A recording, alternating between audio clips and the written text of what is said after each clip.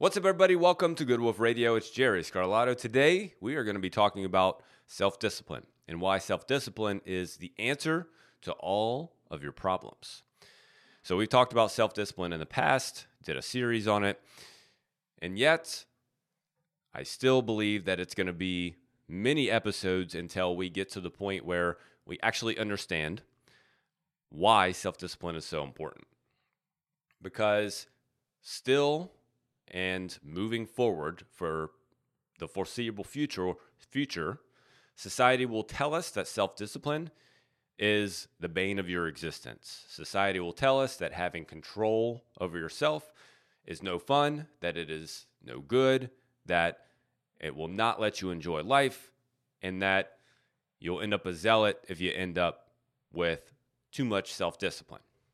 And while there is, of course, an argument for literally having too much absolutely unnegotiable self-discipline, nobody is even close, at least 99% of the world. So if you're using that as an excuse that you don't want to have too much self-discipline, trust me when I tell you, and I don't know who you are, but trust me when I tell you, you're not close, your friends aren't close, your family's not close, no one's close. No one's close to having too much self-discipline. I don't even think that I'm close to having too much self-discipline, and most people say that I have too much discipline. So take that with a grain of salt. At any rate, first, before we jump into it, I do want to remind you that if you're ready to get yourself on a self-discipline path, if you are ready to get yourself in a self-controlled path where you're making changes, sustainable behavior modifications to your life so that you can get yourself moving forward, we have an absolutely free resource for you to jump into. If you go to Facebook and type in Good Wolf Community, that is our community of online people that you can surround yourself with, a bunch of people just like you trying to make changes, trying to make behavior changes, trying to improve their lifestyle, trying to overcome obstacles. And all of our coaches here at Thriveology are in there giving you daily activities and daily strategies that you can do to make those changes not only simple, but hopefully somewhat painless. It all takes effort. Not at all is it easy per se, but there are more effective and more efficient ways to do that. So make sure you jump on our free Facebook group, Good Wolf Community, so that you can get your discipline on track. A couple other things you need to get discipline on track are eliminating beliefs about discipline. So society has completely torn the idea of self-discipline apart. Society, we almost frown upon people who have lots of self-discipline because we look at a person who is a disciplined person and we point at them and we say, well, that person doesn't have any fun in their life, or that person is arrogant, or that person is egotistical, or that person, whatever. They just don't know how to enjoy anything. We look at that, and whenever we hear words like that and we hear phrases like that, and we frame it in such a way that is negative and doesn't sound enjoyable and doesn't sound fun, then yeah, of course, it's not something that you're going to want to pursue. But it's because society has bought into the lie that self-discipline is this negative thing that we are currently in the state that we're in. If you cannot recognize that the vast majority of society is diseased, whether that is biologically diseased with chronic diseases, type 2 diabetes, heart disease, cancers, hypertension, or that's musculoskeletal diseases or issues, that's something that we haven't even seen the beginning of. I did an episode last week about that. We talked to Dr. Steve Hannigan from Performance Chiropractic last week. That's another thing we haven't even scratched the surface of, is musculoskeletal diseases and how they're going to impact our health. I think we won't see the impact of that for another decade or so at least, maybe a couple decades. So chronic diseases are just one aspect of our health that is showing that we have no self-discipline. Musculoskeletal diseases is going to be the next one. A lot of people are already having them. Knee replacements at the age of 45 and 50, shoulder replacements, the amount of elbow issues that we see here because of people, we call it mouser's elbow, basically like having your hand on the mouse because it's most people's right arm, which is everyone's mousing arm. Anyway, I'm going down a rabbit hole, but my point is like our belief that self-discipline is this thing that is going to turn us into a zealot has led us down this path, has led us down a disease path where obesity is running rampant. All of these chronic diseases are taking people over. Musculoskeletal disease is starting to kick in and become a significant issue for people at such an early age. 40 years old, people are having musculoskeletal issues. That shouldn't be the case. And yet we look at it as normal. And because we look at that as normal, and we look at society as, like we just look at society as it is, and we think that what around us is normal, and we look at somebody who's quote unquote self-disciplined, and we think that they're the bad person, and that they're the unnormal person. Well, they're actually, my argument is they're the normal person. Like if you go back 60 years, 1940s, 1950s, and you go back to that time frame, that's what you saw. Like most of society in the 1940s and 50s was self-disciplined. Most of society back in World War II, right around the World War II time, like most of society was self-disciplined. Most of society, they were taught in school to be self-disciplined. If you look at PE classes from the 1940s and 40s and 50s, much different than if there are even PE classes today. Much different, much more structured, much more purposeful. If you look at the way people treated their work, if you look at the way people treated their families, if you look at the way people treated society and neighbors and all of this, in a much more structured, much more respectable, much more disciplined way. But because we now have gotten to the point, because it is shoved in our face that being disciplined is bad, and it is shoved in our face that having a structured body is a bad thing, that we buy the lie, we believe the lie, and so we don't allow ourselves to develop any kind of discipline, any level of discipline. But the idea of discipline being the thing that you need to solve your problems has been around for millennia, for so long, for thousands of years.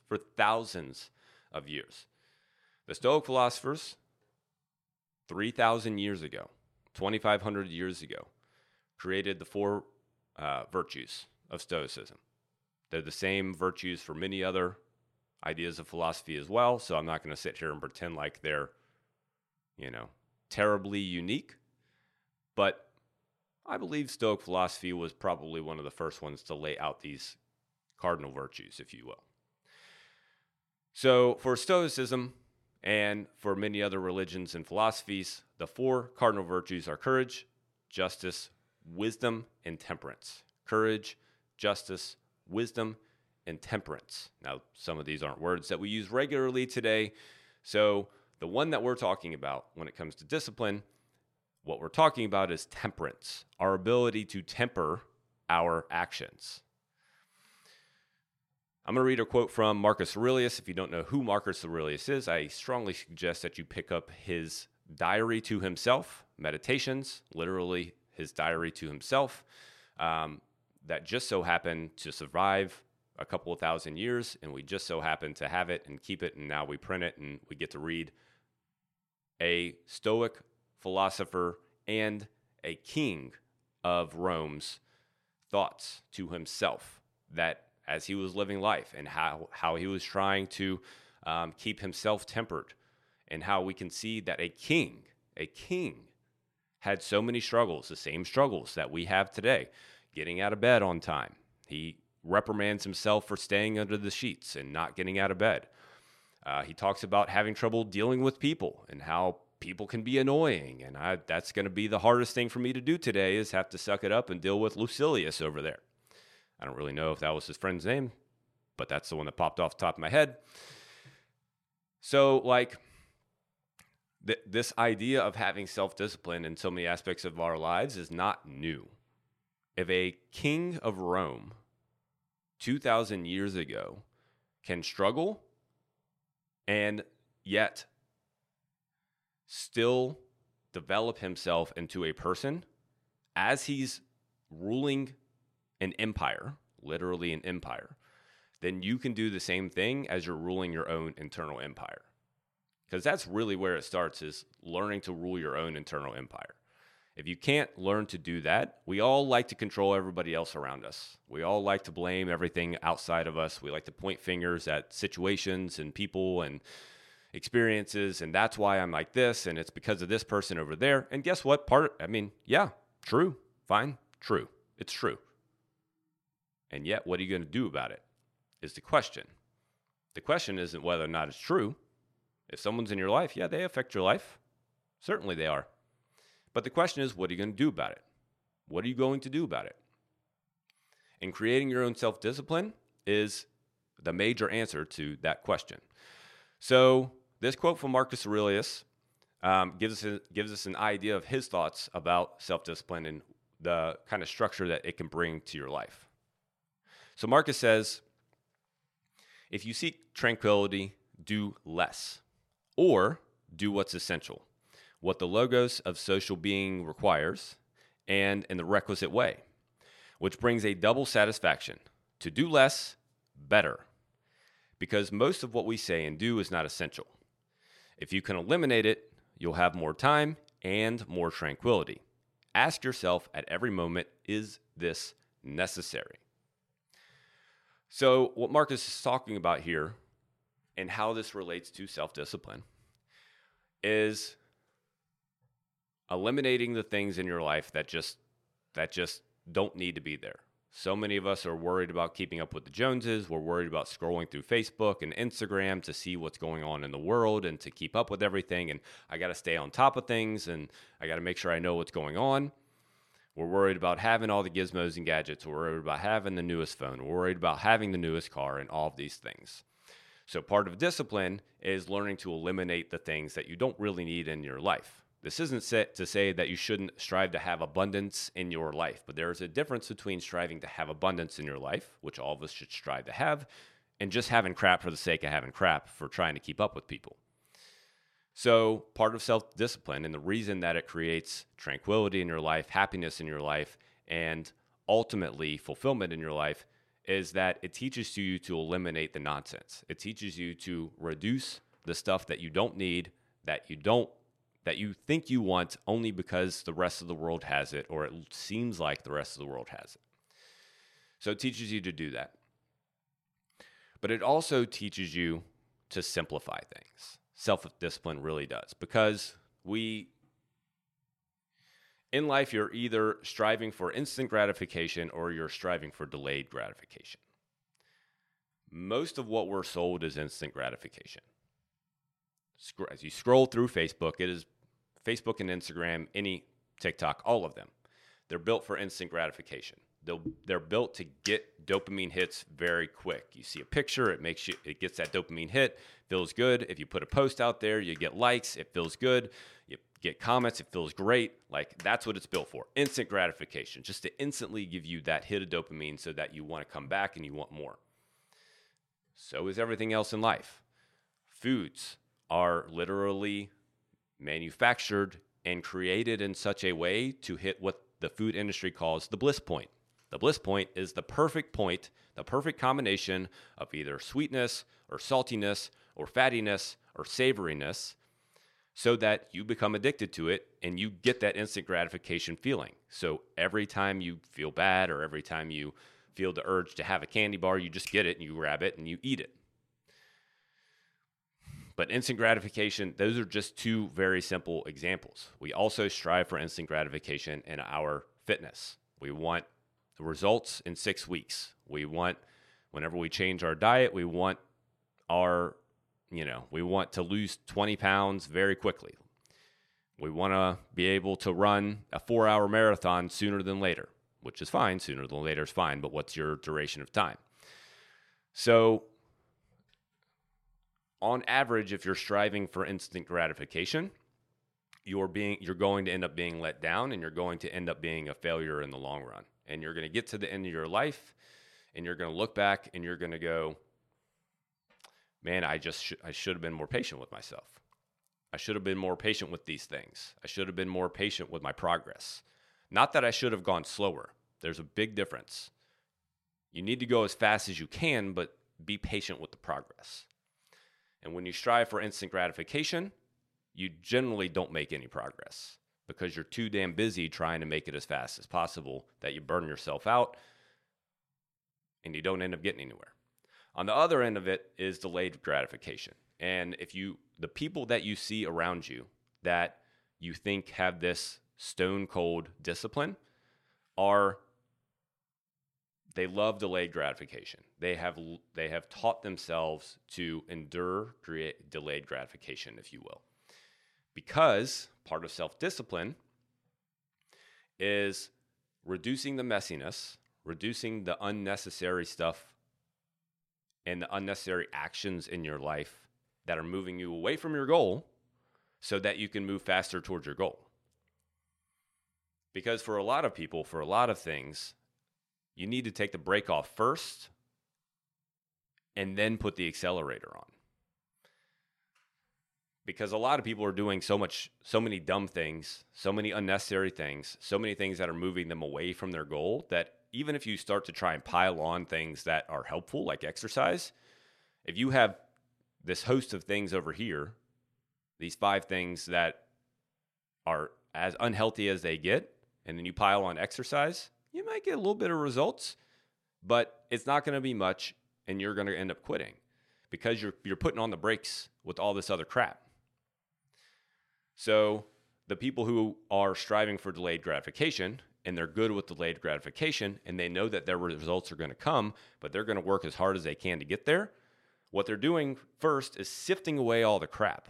They're taking away all the unnecessary actions that are keeping them from moving toward their goal, that are keeping them from going forward. And once they take some things away, then they start to figure out what they can start to put in. Sometimes it's not that exact way. Sometimes they put things in first and then they figure out, hey, I got brakes on over here. I need to unload my brakes so I can let myself fly. But being self-disciplined partly is simplifying things in your life, reducing the things that are keeping you from making progress, and then adding the things that can accelerate your progress. And that's another big part of self-discipline, and that's what Marcus Aurelius is telling us. So it's worth remembering what self-discipline actually is so we can wrap our minds around it again. Because, again, we think that self-discipline is this magical thing that, only certain people have, which it seems that way because those people have built it and made themselves into that person over a period of time. But self-discipline it's just 2 things, basically. Number 1 is ego depletion. Number 2. Number 2 is glucose depletion. Ego depletion is very simple. And when I get to the end of this, it's also kind of made up. But ego depletion is, I want to say this idea comes from Roy Baumeister. Don't quote me on that, but I'm pretty sure that's where it comes from.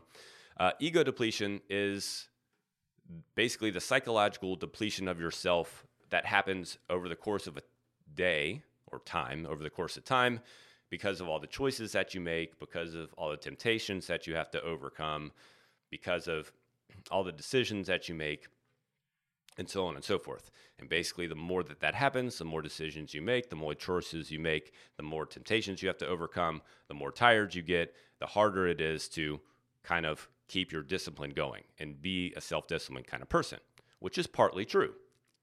However, it's also not true at all. And here's why. Let me take a drink from my nice Thriveology cup first before we go. So ego depletion is also made up, and here's how it's also made up. So it's partly true that happens. As you make decisions, as you go through a day, and as you overcome temptations, you walk by things and you have to say no to them and so on and so forth. Like, yes, psychologically what's happening is your ego if you will, your willpower, your self-discipline is slowly coming down because the more of those temptations that you have to overcome, kind of the harder that it gets. And yet, more recent research has shown that your mindset about ego depletion or about self-discipline actually dictates more what happens.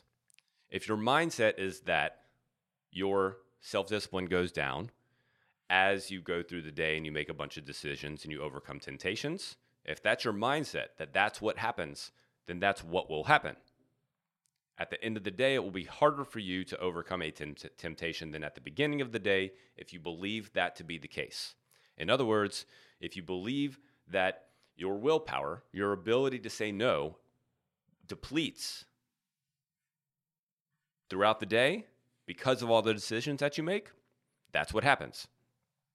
And if you believe that that's not the case, and you believe that you can keep your self-discipline throughout the day, and if you believe that your willpower stays up and stays high, and if you believe that at the end of the day, you can overcome a temptation just as easy as you can at the beginning of the day, then guess what?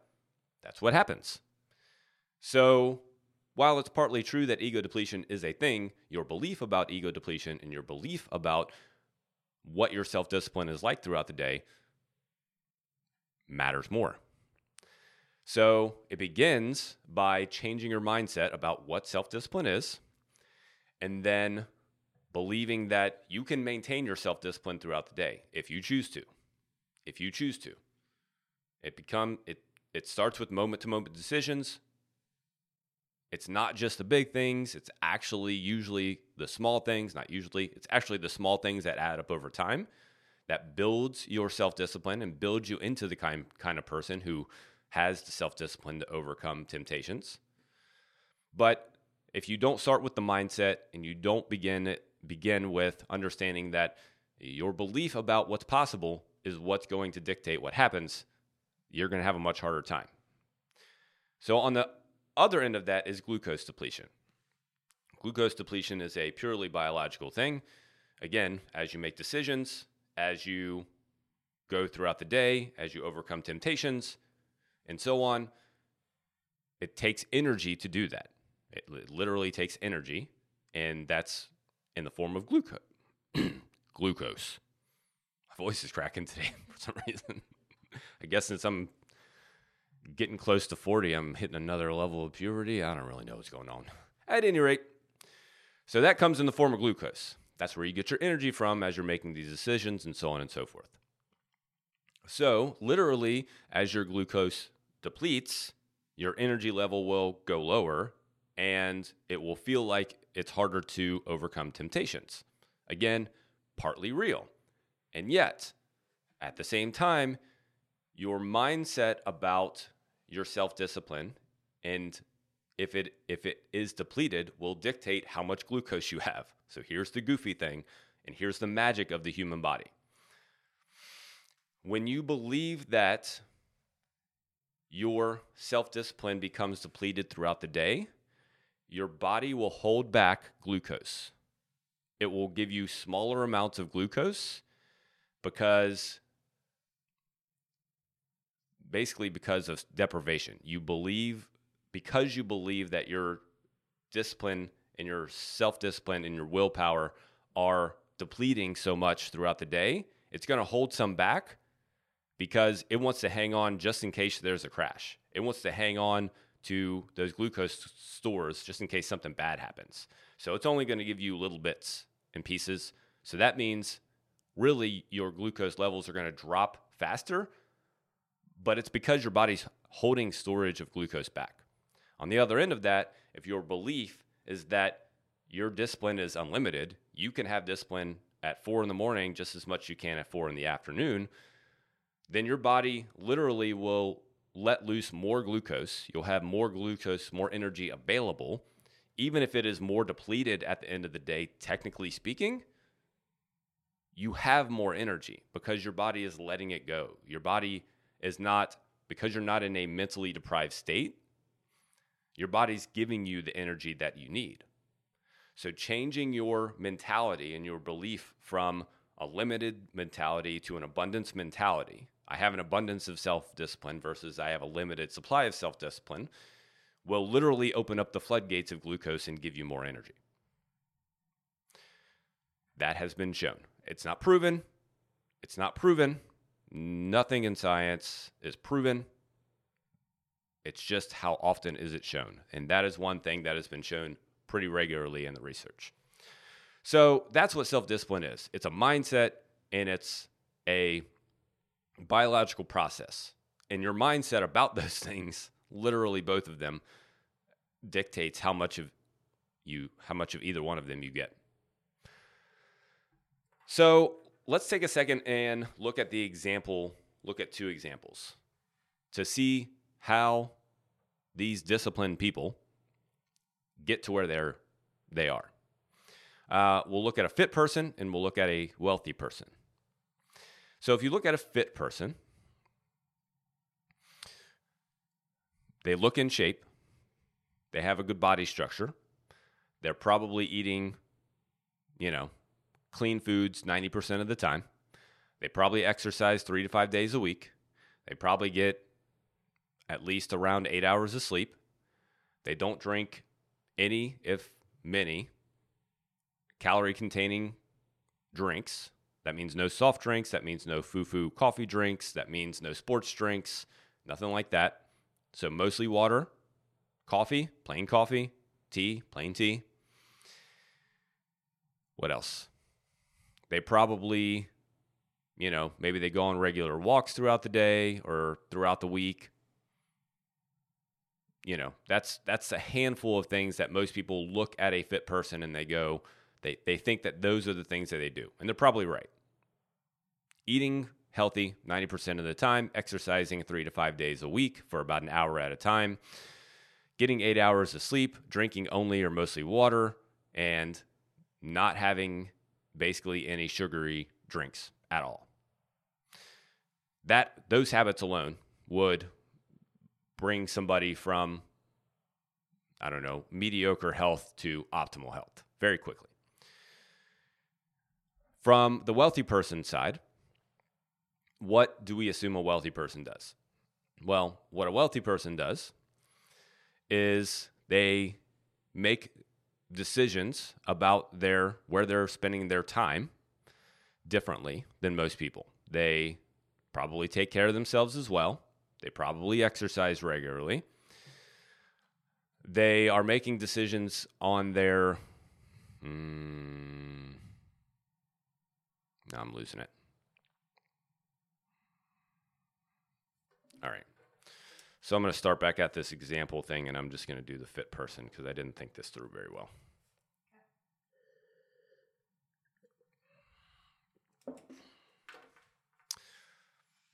All right, so let's look at an example of what a self-discipline looks like in action. So we're going to take the fit person that you can imagine. Maybe you have a fit person in your life, but you can pick up your nearest health magazine, and that person is who we're talking about. If you look at that person, here's the habits that they probably have. They probably exercise 3 to 5 days a week, about an hour at a time. They probably eat healthy foods 90% of the time.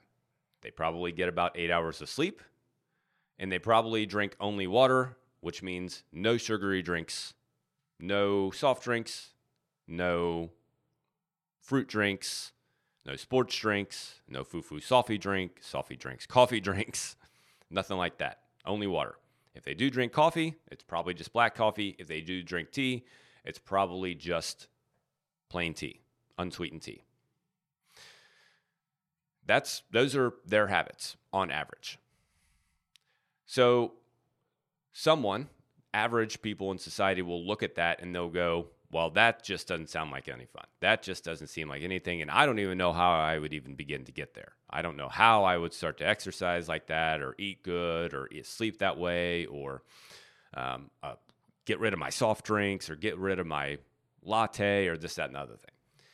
So they just block it out of their head, out of their brain, that they could even do it because they've already convinced themselves that it's not possible because they look at all of these different things that this person has built. And they just think that well, they're just an anomaly. They just are an outlier. They're just lucky because it's their genes, or they're just a self-disciplined kind of person, and that's not like me. Whatever the excuses are, and they are abundant, by the way. Those excuses are abundant. But there are just three basic things that this person has done differently than the rest of society. Just three basic things. And if you do these three basic things, and you do them, and you start them, you're not going to do them perfectly in the beginning, but you slowly implement them, and you change them, and you adapt them over time, then you too can be that person. And what you'll realize is that having that amount of freedom to be a disciplined person, which seems ironic, but it is very true, having the freedom to be disciplined, because then you're not distracted by all the other nonsense, because you've eliminated everything. You're going, I'm not paying attention to anything on this side. I'm only paying attention to this. I say this side. Really, it's just a fraction of stuff you pay attention to. So that's why you get freedom, because you eliminate everything else. It's not important. You don't need it. Three things. Number one, goals and planning. That fit person, had a goal. They started with some goal. Who knows where they started? Who knows why they started? But we can make it up. Maybe they just started with a simple goal. I want to lose some weight. I want to lose 20 pounds. Maybe it started with that.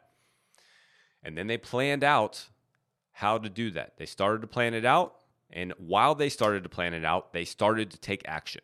That's important. It's not like they planned it out and then planned some more and then planned a little more and then said, I'll get to it Monday, or I'll get to it next week, or I'll get to it next month. They planned it out pretty quickly and then took action. And by planned it out, I mean laid out a couple of foundational rules. Okay? To hit this goal of losing 20 pounds, I'm going to work out 3 days a week, and I'm going to start to have protein at every meal, and I'm going to eliminate soft drinks. I'm going to do that. Bam, planned it out, and now I'm going. Now I'm taking action. Okay? That's step one. Having a goal, something that you're moving toward, planning to some degree, setting some sort of idea of what you're going to do, and then starting to do it quickly. Not tomorrow, not next week, not next month, and damn well not next year. Not next year. Because if you keep putting it off, you will continue to be the kind of person that puts it off. Because if that actually happens, if you say, I'm just going to wait till next year, and then you actually start, you will quit. Not because you're a failure, not because you're a bad person, but because you have already convinced yourself that it's not worth it because you didn't start today. I must knock my water over. So, goals, planning, and then immediately into action. Next, they paid attention to their environment. They paid attention to what's around them and then how they respond to what's around them. That makes sense. But here's a couple of examples. Number one, at your house. Most people spend a lot of time at their house, and that's where a lot of people get in trouble when it comes to nutrition, for instance. Because we have trigger foods. And for a lot of people, trigger food is potato chips. And if you have 3 bags of potato chips at your house and you're trying to stop eating potato chips, guess what you're going to have a hard time not doing? Eating potato chips. There we go. Thank you, John. I appreciate you playing along with me. If you're sitting at the TV and normally you have a bag of chips with you while you're sitting at the TV, that habit is going to be hard to break if you know that those potato chips are there. It's going to be hard to break. It doesn't make you a bad person. It doesn't mean that you have no self-discipline. It doesn't mean that you don't have any willpower. It just means you have not set your environment up for success. That's all that it means. So part of it is literally changing the environment around you. If you have trigger foods, get rid of those trigger foods. That means if you want them, you have to drive and get them. Which if you really want to do that, then okay, do it. But then you got to drive to get it.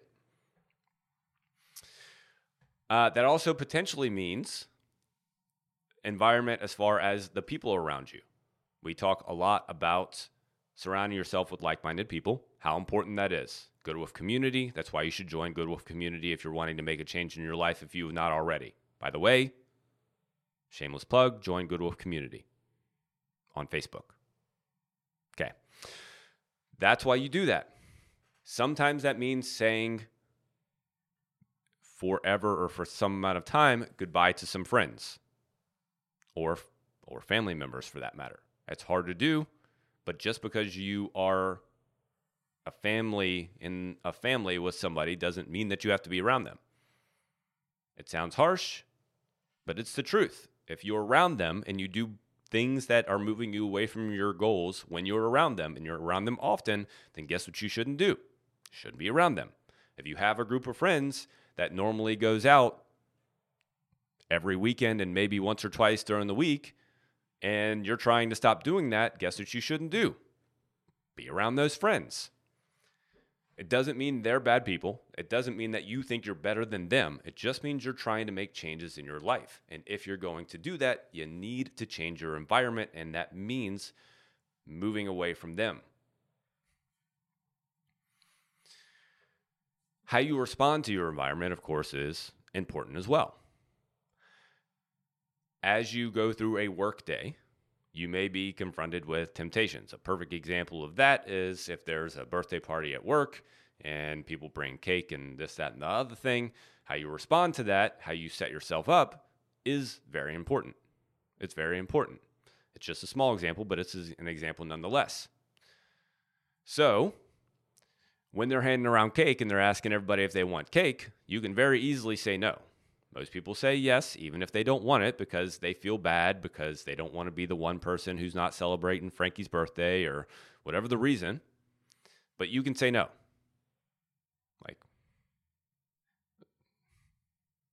It's actually easier than saying yes because it's one less letter. No. How you respond is important. More important is making those moment-to-moment decisions. What you don't realize is whenever you do give in the 1 or 2 times, and then you do it again the next day 2 or 3 times, and then you do it again the day after that 3 or 4 times, that you're reinforcing the person you're trying to overcome.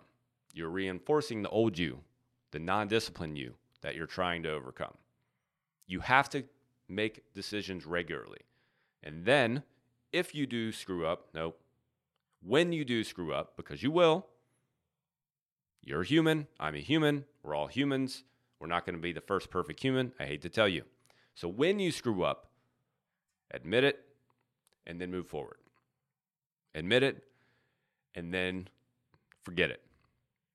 Because you can't beat yourself up about it, because beating yourself up is also reinforcing the old non-disciplined you. Okay, so your environment. You have to set your environment, and you have to respond to it effectively. And last but not least, the most important part of this is your mindset about what's possible. Your mindset about what's possible. What's possible and how you respond to what's possible. Both very important. So we already talked about ego depletion and glucose depletion and how when you believe that your self-discipline drains throughout the day, that's what's going to happen. And when you don't believe that it's not going to happen. We already talked about that. But this has shown itself over and over and over again. I did an interview with David Robson. He wrote a book called The Expectation Effect. The whole book is about how your mindset and your expectations dictate your life. They dictate what happens to you when you take medicines. If you believe a medicine is going to work, it'll work. If you don't believe it's going to work, it might not work. They dictate whether or not a placebo works. You can be given a sugar pill that has nothing, no stimulant, no nothing in it, and you can be told that it's a pain pill, and if you believe it's going to work, it's going to work. It's going to work. You can be told, I'm like I got so many things going through my head. I'm trying to get one of them out. The nocebo effect is the opposite of that. If, for instance, you're diagnosed with cancer and a doctor tells you that you have 6 months to live and you get sad and depressed, then you will live for 6 months or less. However, if the doctor doesn't tell you that, and instead they say, hey, you got a good chance, 30% of people in your situation live up to 6 years. Guess what? You have a much better chance of living up to 6 years. So what you're told, what you believe, what you end up believing has a huge impact on what happens. So you have to believe that you're capable of doing it. You have to believe that you're capable of developing discipline. You have to believe that you're capable of overcoming temptations. You have to believe that you're capable of making the choices that you need to make in order to become your best self. If you don't believe it, it's not going to happen. So that is up to you. You have to believe it. And then how you respond to what happens in your mind matters as well. Because there will be times, like I said, you're a human, I'm a human. We're not going to be the first perfect human beings. There have been many other people on this earth that have much better morals and values than you and definitely myself. So I know I'm not even close. So there will be times when you and I both screw up and we both do things that aren't moving us toward our goal, and they're not moving us toward being a self-disciplined person and all these other things. It's going to happen. So when that happens, you cannot beat yourself up in your mind. You cannot say, well, I guess I just can't do it. Well, I guess it's just not possible. Well, I guess it's just not me. Well, I'm a screw up. Well, here I go again. I'm a dummy. Whatever other cuss words and this, that, and the other thing you might say to yourself. Because number one, it's not true. And because number two, when you do that, you're reinforcing the old you that you're trying to overcome. This was one of the hardest things for me, to be totally honest. And I still do it somewhat regularly to this day. But I find myself from time to time when dumb things happen that would have normally set me off and set me down a spiral. I was telling the team this yesterday, I think, at our team meeting. I find myself, when those things happen, like my mind wants to get upset about it. But it's weird. Like I have this weird feeling like I don't really care that much.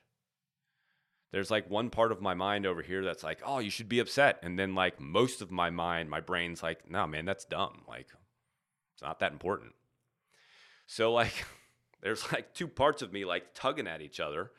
But the one side I've worked on that's like, no, that's dumb. It's not that important. Luckily, it's stronger now. That's not to say that there aren't times where this other side wins and it's like, hey, I'm going to yank you. Like, I win today. Like, I did extra deadlifts, so I'm strong. Anyway, another rabbit hole.